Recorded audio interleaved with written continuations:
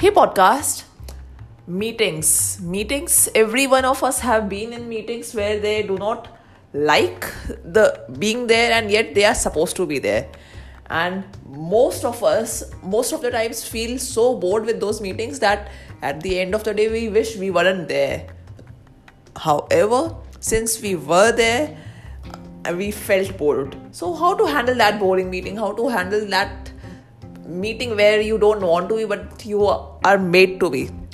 Couple of things. Firstly, don't consume that tea or coffee plus those chocolate cookies that are served to you.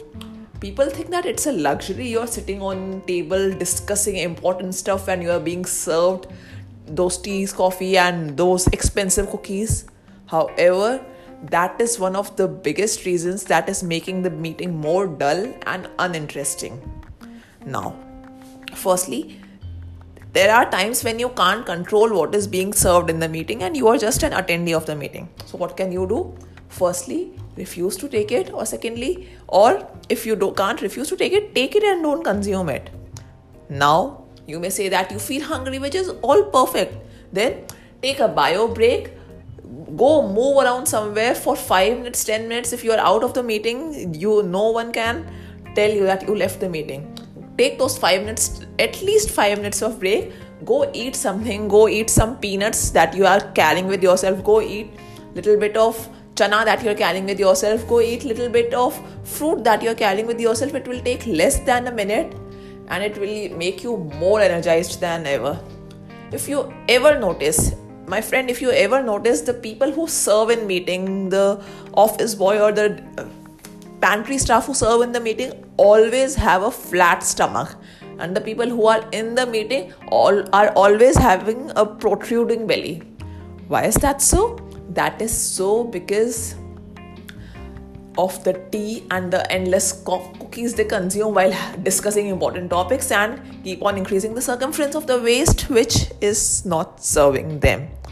Alright, so take this method of getting out for a bio break and move around for 5 minutes.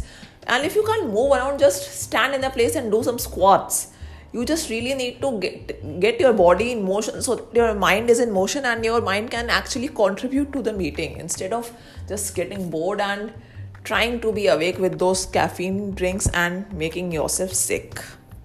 Secondly, you usually know that you are going to get into a boring meeting at the start of the day. So always program your mind in the morning that today throughout the day you are going to take care of your mindset and you are going to stay happy and stay positive. And how do you do that in the middle of the meeting? Simple. Anything you read positive, anything you read good in the morning, just take that with yourself and keep on reminding yourself of that over and over and over again since the morning, and continue that practice even in the meeting. What that would do is that in an intense environment of meeting,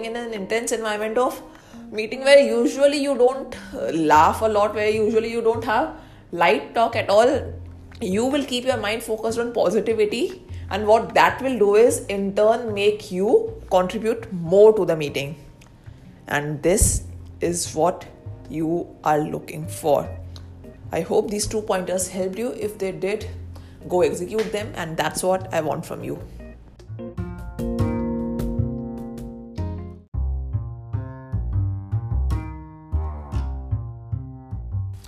Alright, podcast listeners, thank you so much for tuning into this episode of Fit Doesn't Fit, the podcast where you learn how not fitting in the world is the best thing for you and the world. And if you like this podcast, you're gonna love my book, Fit Doesn't Fit. It's available on Amazon and Flipkart. And why you gonna love it? Because this does not tell you how to be positive. Say, I'm happy when you are crying on inside.